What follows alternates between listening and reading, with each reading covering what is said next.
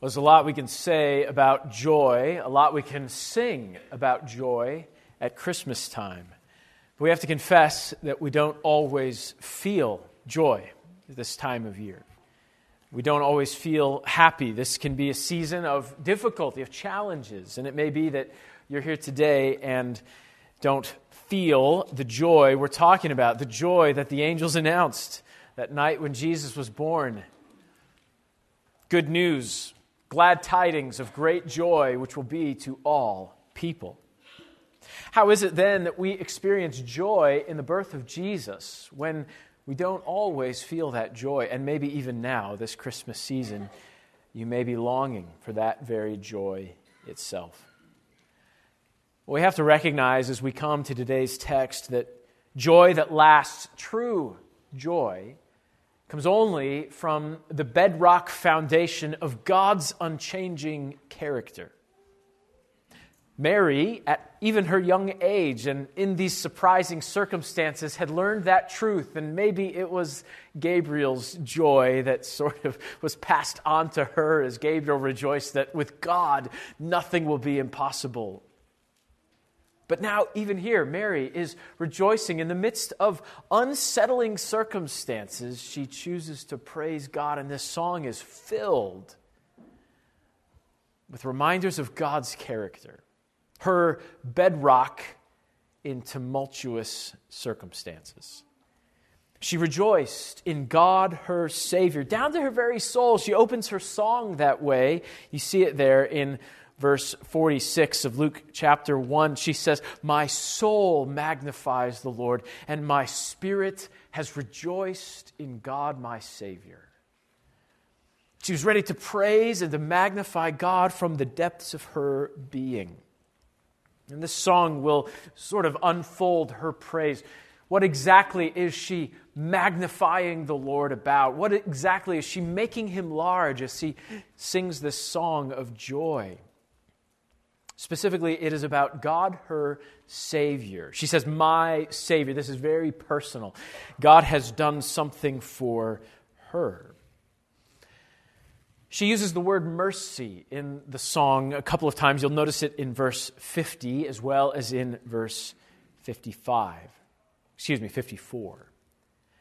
That word mercy means God's rescue, God's help in our time of need. He comes to our aid.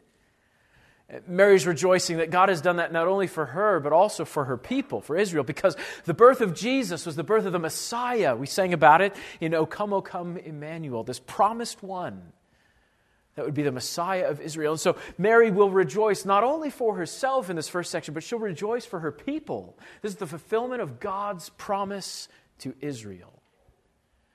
And so it's God's mercy that comes through here. But in light of that messianic fulfillment, there's an Old Testament word, mercy, that it might be good for us to think of. Mary doesn't use that word. The New Testament's written in Greek, and so we don't have the Hebrew word here. But I have to wonder whether Mary was thinking of this Old Testament word as she uses the word mercy here, because this Greek word is the word often used to translate the Hebrew word chesed, which means steadfast love, mercy, God's covenant faithfulness to His people. And so she rejoices in God fulfilling these messianic promises. I have to think she may have been thinking of God's steadfast love, at least for sure, His mercy, His kindness, His rescuing His people in their time of need, and specifically rescuing Mary. And so today we think of God's saving love, and with Mary we want to rejoice from our souls in the saving love of God. Friend, I don't know what you're experiencing this Christmas season, but if you want joy in your soul, consider with us today the saving love of God. That no matter what is going on in your circumstances, God's saving love does not change. Mary highlights, intentionally or unintentionally, 3 different aspects of God's love as we work through this song. First, we're going to see that God's saving love is gracious. It's gracious. That word grace means it's undeserved. When God displays His saving love in our lives, it's not based on whether we deserved it. And that's a wonderful truth. It's gracious. He favors us when we least deserve it. Isn't that great? It can't be earned, which at first seems like a bad thing, but my friend, it is a good thing. Because if it could be earned, it means that I could also unearn it. I could lose it. And I would have done that many times over. But God's saving love is gracious. Notice how Mary describes it in these first few verses here. She says in verse 47, "My spirit has rejoiced in God my Savior." That word rejoiced is a very active joy. It's often used in connection to singing or shouting joy over something. And so Mary is just excited about God, her Savior. God has done something. Mary already knows that the Messiah's name is going to be Jesus, which means one who saves. And so this is about the arrival of Jesus, the Messiah, the one who saves. And she's rejoicing that God has brought His salvation to her personally. In verse 48, she's amazed that God has regarded her lowly state. She calls herself a maidservant here. It's the word servant. She used it back in verse 38 when Gabriel first appeared, and she just kind of submits to the plan of God and says, "Behold, the maidservant of the Lord, let it be as the Lord has said, as your word has said." And here again, she uses it. She's lowly in heart here. She's humble. And she's just amazed that God would regard her. That word regard means to look upon or to consider with compassion. As we talked last week, betrothal often took place in Israel for a young girl between the ages of 13 to 15. We don't know how old Mary was, but if it was anything like what was common in that day, she could have been very young, feeling unworthy of what's happened to her. And so there's this sweet humility in her response. "Lord, you've thought of me in my lowly state. Your maidservant, that you've been kind to me." She's just very aware that this is undeserved in her life.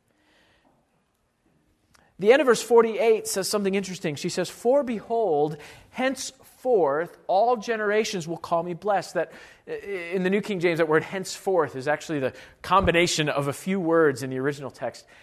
From now on. And it's cool because what it means is that the arrival of God's grace in her life, God's undeserved favor, has made a significant change. From now on. She went from lowly maidservant, and now she says, from now on, I'll be known as blessed by God. This amazing change brought into her life by the grace of God, the kindness, a sweet gift that she did not deserve, and things will forever be different for Mary because of God's grace. Isn't that sweet? As she rejoices, henceforth all generations will call me blessed. Why? Verse 49, "For he who is mighty has done a great thing." She's maybe playing off of Gabriel's reminder back in verse 37, that with God nothing will be impossible. You see, God is mighty. He can do this. And so Mary rejoices that God has done something incredible, a great thing for her. Again, very personal. She's just rejoicing in God's kindness to her.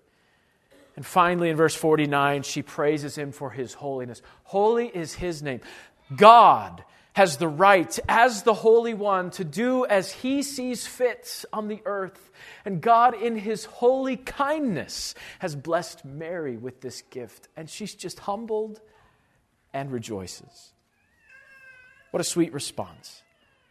To bear a child was certainly not what she had planned, certainly not before her wedding to Joseph. It was awkward for her relationship with Joseph. It was an embarrassment in her community. It was uncomfortable for her.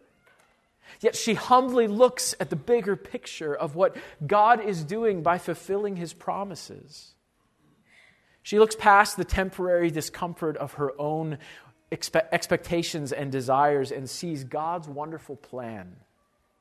And this helps her to realize that she is indeed blessed by God. She is indeed receiving His kindness and His grace, though she did not deserve it.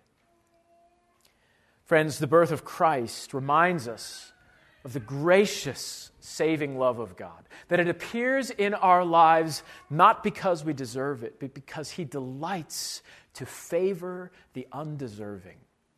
It's who He is. It's what His saving love is like. And the birth of Christ reminds us of that as Mary rejoices in what God has done. Author Fleming Rutledge writes the following: "Sin is a category without meaning except in reference to God's holiness." A Calvin and Hobbes comic strip illustrates this in an endearing way. Calvin, a little boy, is hurtling down a snowy slope on a sled with his imaginary friend Hobbes, a tiger, conducting a discussion about sin. The wildly improbable nature of the scene is part of its charm. Here is the dialogue. Calvin: "I'm getting nervous about Christmas." Hobbes: "You're worried you haven't been good?" Calvin: "That's just the question. It's all relative. What's Santa's definition? How good do you have to be to qualify as good? I didn't start any wars. I haven't killed anybody. That's good, right? I haven't committed any felonies. Wouldn't you say that's pretty good? Wouldn't you say I should get lots of presents?" Hobbes responds: "But maybe good is more than just the absence of bad." Calvin says, "See, that's what worries me."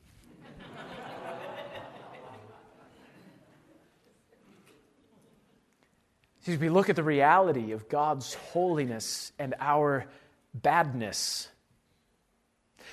it's not just a scale of good and bad things.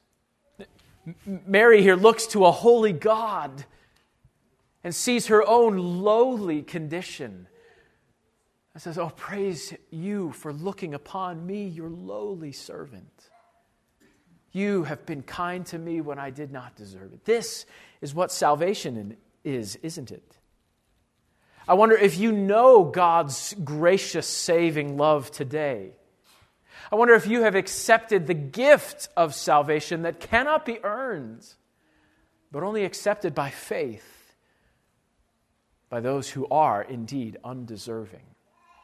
It begins by recognizing that you are undeserving, with Calvin, who recognizes that, boy, there's not an absence of bad in his life. He's done bad things, and all of us have. We don't deserve God's saving kindness. But Christmas reminds us that the sending of Jesus was not based on our deserving, but on God's gracious saving love. And so that you and I can trust in Jesus Christ and accept that free gift of salvation based on what Jesus did for us. Do you know God's gracious saving love? Maybe you have accepted that gracious salvation by trusting in Jesus Christ as Savior, and yet you still lack joy this Christmas. Sometimes that can happen because we've lost sight of God's grace in salvation. We've forgotten that He favored us because we don't deserve it. Instead of remembering that truth, we begin to become entitled and proud. We think we sort of deserve something from God. We've lived so long for the Lord, done so many things for His name. Surely it's time that I've earned, right, some things from the Lord in response. But there's nothing like entitlement that will suck the joy right out of our lives, because it leads to discontentment and ungratefulness for what God has done when we did not deserve it. And so we begin to operate with a little chip on our shoulders. Well, I've done this much for God. Where's He? Why doesn't He do what I need or do this for me? Surely I've earned it by now. But the truth is that we are totally depraved. We're sinners through and through. And it was while we were yet sinners that Christ died for us. You want joy? Then don't forget your condition before your salvation. Remember that you were completely undeserving of God's grace, that He favored you when you had no hope. The fact that God's salvation is gracious gives us joy because it sets us at rest. I don't have to earn God's salvation, nor can my sinful deeds lose God's salvation. It is grace. And so we rest in His work and what He's done. It's a restful joy. So this Christmas, as you think about Jesus, remember God's goodness to you, His favor, His grace, an aspect of His saving love and character, a bedrock truth that carries you with joy through whatever circumstances you may face. God has been gracious to you. As Mary continues in her song, she begins to highlight the mercy of God, not only for her, but for anyone who would look to Him for help.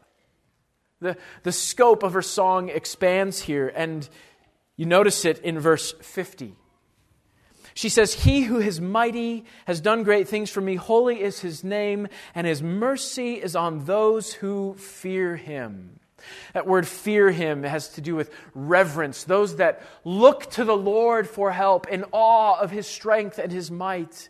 Those who submit themselves to Him and live for Him. And in this section, she begins to draw kind of a picture of two people groups. There are those who look to the Lord, who trust Him, who are His people, who fear Him. And then there are those who oppose the Lord, who do not trust Him, who do not look to Him. Those who are the Lord's, those who look to the Lord, experience God's mercy. Mary rejoices that God's mercy is on all who fear Him, all who look to Him for help. And this is true from generation to generation. His mercy is unending. Mary may be pulling from Psalm 103 or another Old Testament text that reminds us that though we are as a fleeting breath and fading away, the mercy of our God endures forever, from generation to generation. It's unchanging. She goes on in verse 51. And you'll notice in the next section here, she uses the past tense. He has done this. And Mary could either be looking back to her own memories of ways that God had been faithful, maybe times in Israel's history, and that's very possible. But I think all of this song has to do with the arrival of Jesus the Messiah. And there's something common in prophecy. It's called the prophetic past tense. It's when you look to the future with such surety that you begin to talk about it as if it's already happened. We get this sense in Romans 8, for instance, when the Apostle Paul talks about our salvation, whom He called, whom He justified, whom He sanctified, whom He glorified. He speaks of it in the past tense, though it is yet future. And I think it's possible that that's what Mary has in mind here. I think she may be looking forward to the Messianic kingdom, but speaks of these things as if they're as good as done. Certainly, there are examples of each of these in Israel's history, but none of the things she emphasizes will be universal and complete until that millennial kingdom when Jesus reigns over His people Israel, when all of these will be true forever. Notice what she highlights. First, His strength. He has shown His strength with His arm. He has scattered the proud in the imagination of their hearts. The proud are the haughty, those who do not fear Him, as in the previous verse. They don't fear the Lord. They trust only in themselves. They're proud in their hearts. And they have their schemes and their plans. But God in His might scatters those who resist Him. He is strong to do that with His arm. Verse 52 says He puts down the mighty. The word mighty is kind of that word despot. It's ruler. These are rulers who use their power in a wicked way, ruling from their thrones.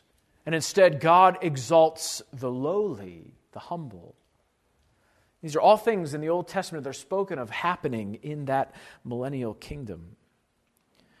Then in verse 53, you notice He's filled the hungry with good things, and the rich He has sent away empty.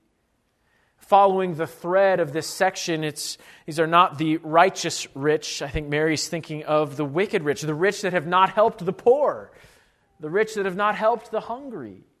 The ones who don't fear the Lord.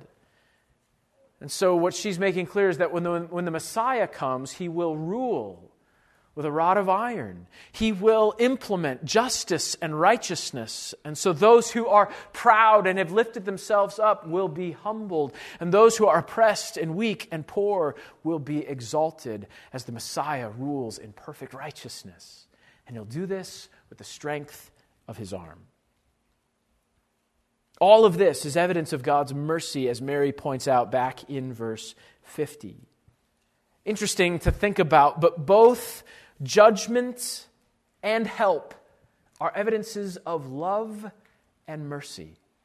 Remember, it is loving for our God to put down evil. It is loving for our God to do what is right. And so in this text, even the tearing down of the proud and the exaltation of the humble is part of God's loving mercy, his rescue of people in time of need. The rich, in a sense, rescued from themselves and their self-dependence.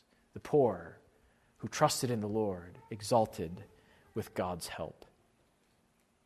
So Mary is rejoicing in the mercy of God, that through the Messiah, God would offer help and rescue to all who would look to him, who would fear him, who would trust in him.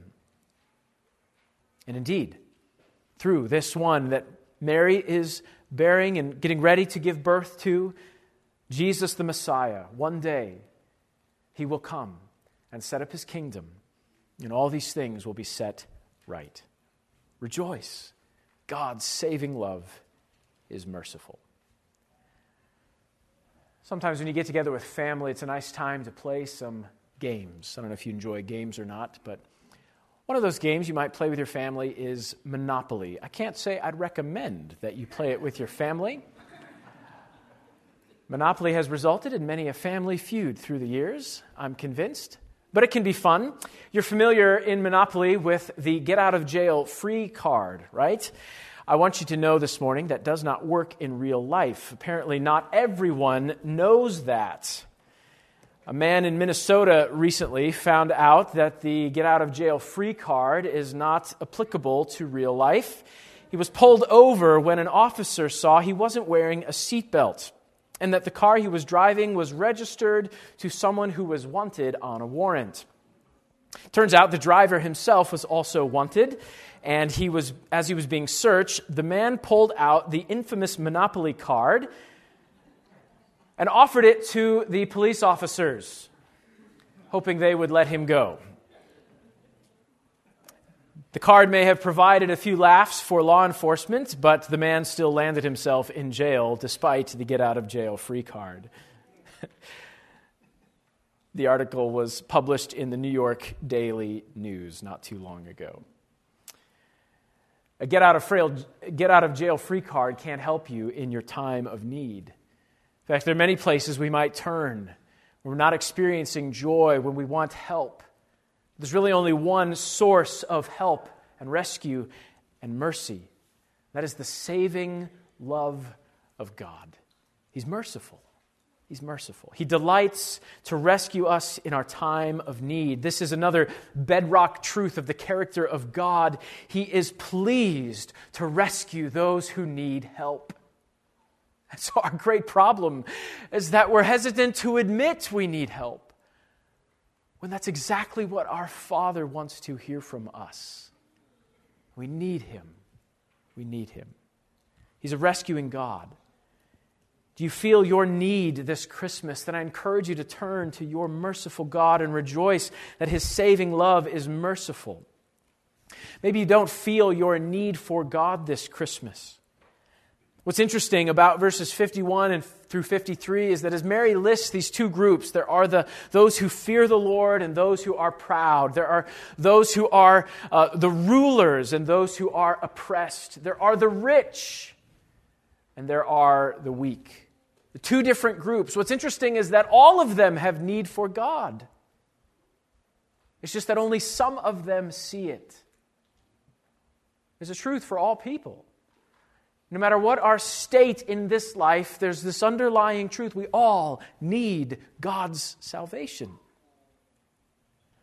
But the wonderful corollary truth is that He is a rescuing God. So friend, turn to Him in your time of need.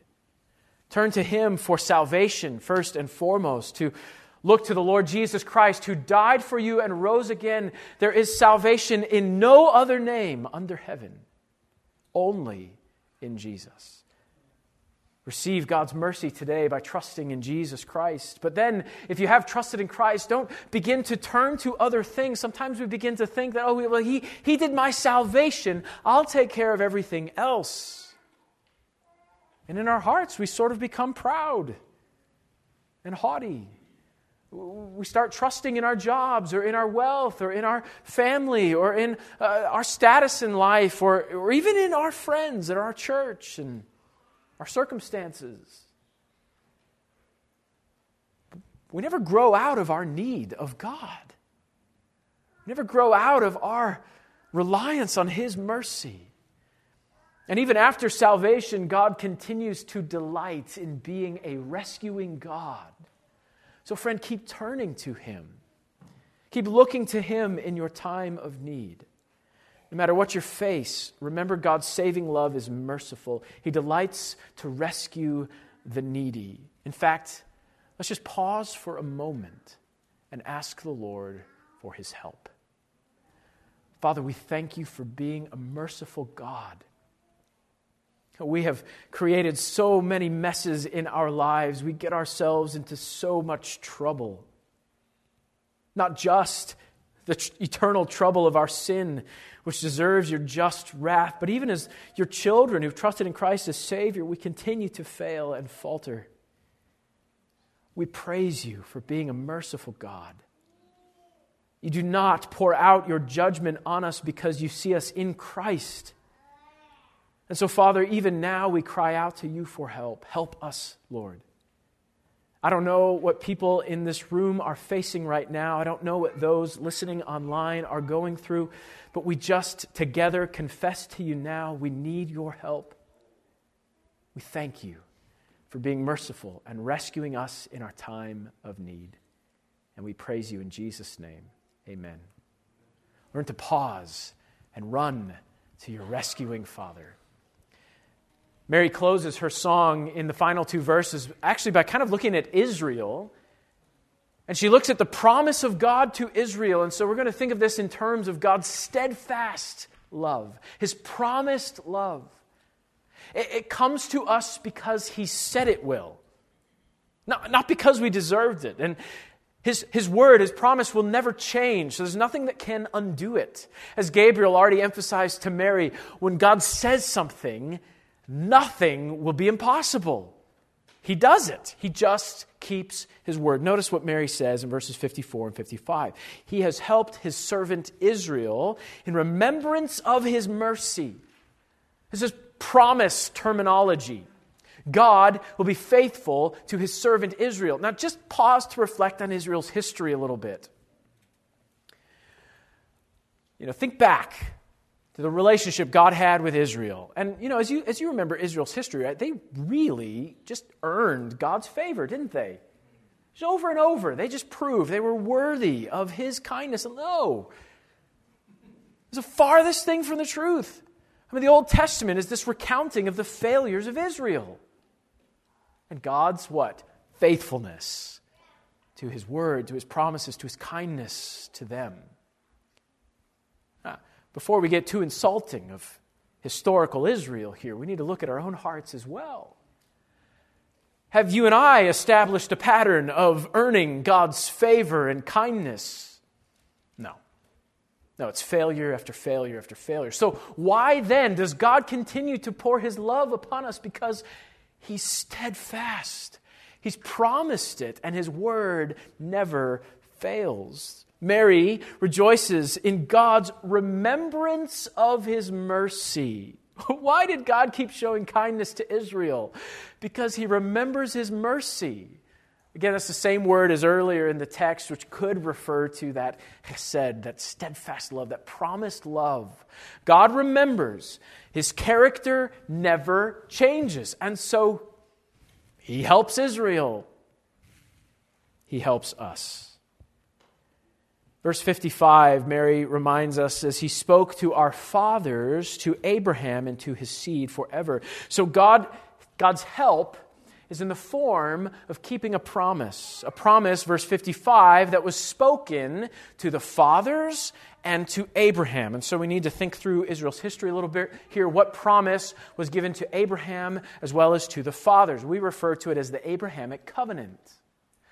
First spoken to Abraham in Genesis chapter 12, where God says to Abraham, in a point of undeserved kindness in Abraham's life, I will make you a great nation. I will bless you and make your name great.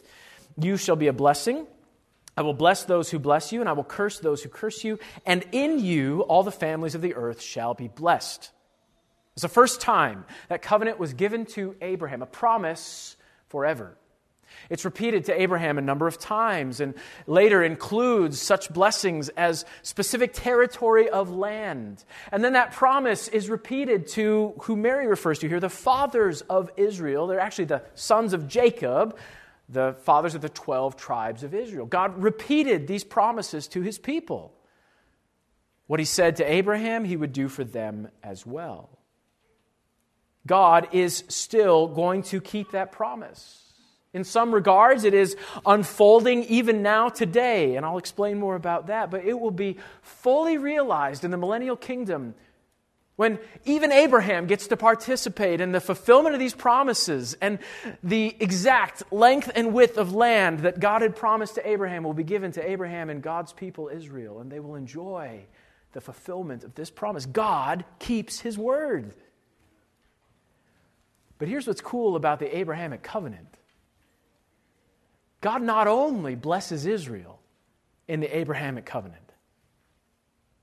You may have noticed there, but there's a phrase at the end of the covenant, in you all the families of the earth shall be blessed.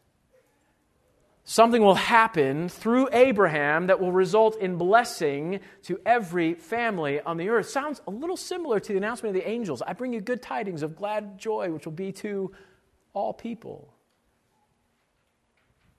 Isaiah chapter 49 reminds us that God is not only going to fill his promise to Israel, but he's going to do something even greater. Listen to these verses about the Abrahamic covenant here in Isaiah 49, 5 and 6. Now the Lord says, who formed me from the womb to be his servant, to bring Jacob back to him, so that Israel is gathered to him. That's speaking about God's promise to Abraham and the dwelling in the land during the kingdom. But then verse 6. Indeed, he says, it is too small a thing that you should be my servant to raise up the tribes of Jacob and to restore the preserved ones of Israel. I will also give you as a light to the Gentiles, that you should be my salvation to the ends of the earth. So this one, Jesus, through whom God would fulfill his promise to Israel, God says, I'm going to do something really cool through this same individual. I'm going to bring salvation to all people, that anyone who trusts in Christ can be saved, a light to the Gentiles. The Apostle Paul wrote about this in Galatians chapter 3, verses 8 and 9. He says, and the Scripture, foreseeing that God would justify the Gentiles by faith, preached the gospel to Abraham beforehand, saying, in you all nations shall be blessed. So then those who are of faith are blessed with believing Abraham. Did you hear that? God preached the gospel to Abraham when he said, in you all nations will be blessed. The gospel is the good news that anyone who trusts in Jesus Christ, who died for our sins and rose again, receives forgiveness of sins and a right relationship with God and everlasting life. Right there in the Abrahamic covenant.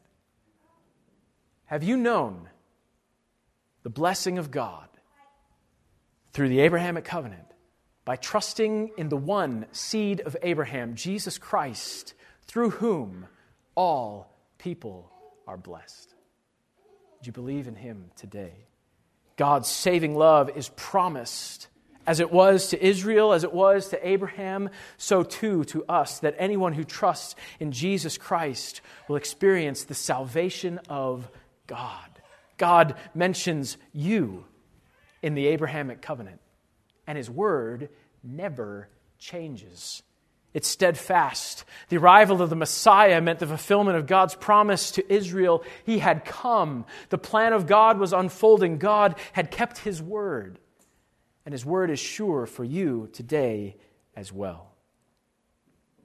I wonder, are you resting in the steadfast love of God, the promised love of God that can never be undone, that can never fail, the God who uses his mighty strength always to accomplish his word that cannot be stopped?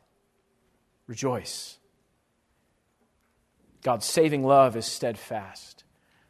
This bedrock of his character, that he keeps his promises, is so helpful to us to cast off our doubts, to settle our worry and our fear. You can't stop the promise of God.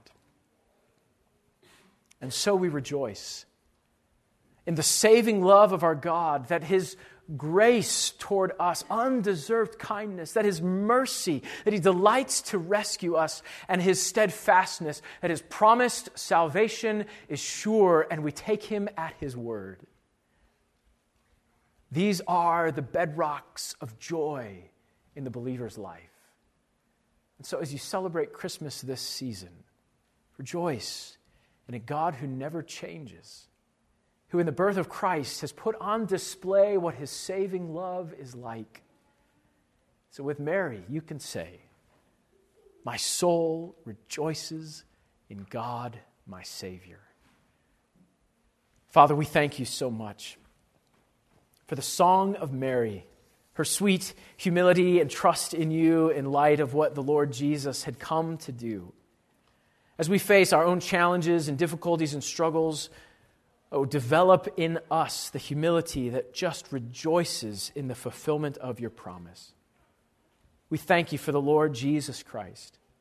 We thank you that he is the evidence of your promises kept, the evidence of your saving love, your grace, and your mercy in our lives. May we turn to you and lean on you and rejoice in you this Christmas season. Fill our lives with joy in the unchanging characters you have portrayed to us here in Luke chapter 1. We thank you and we pray in Jesus' name. Amen.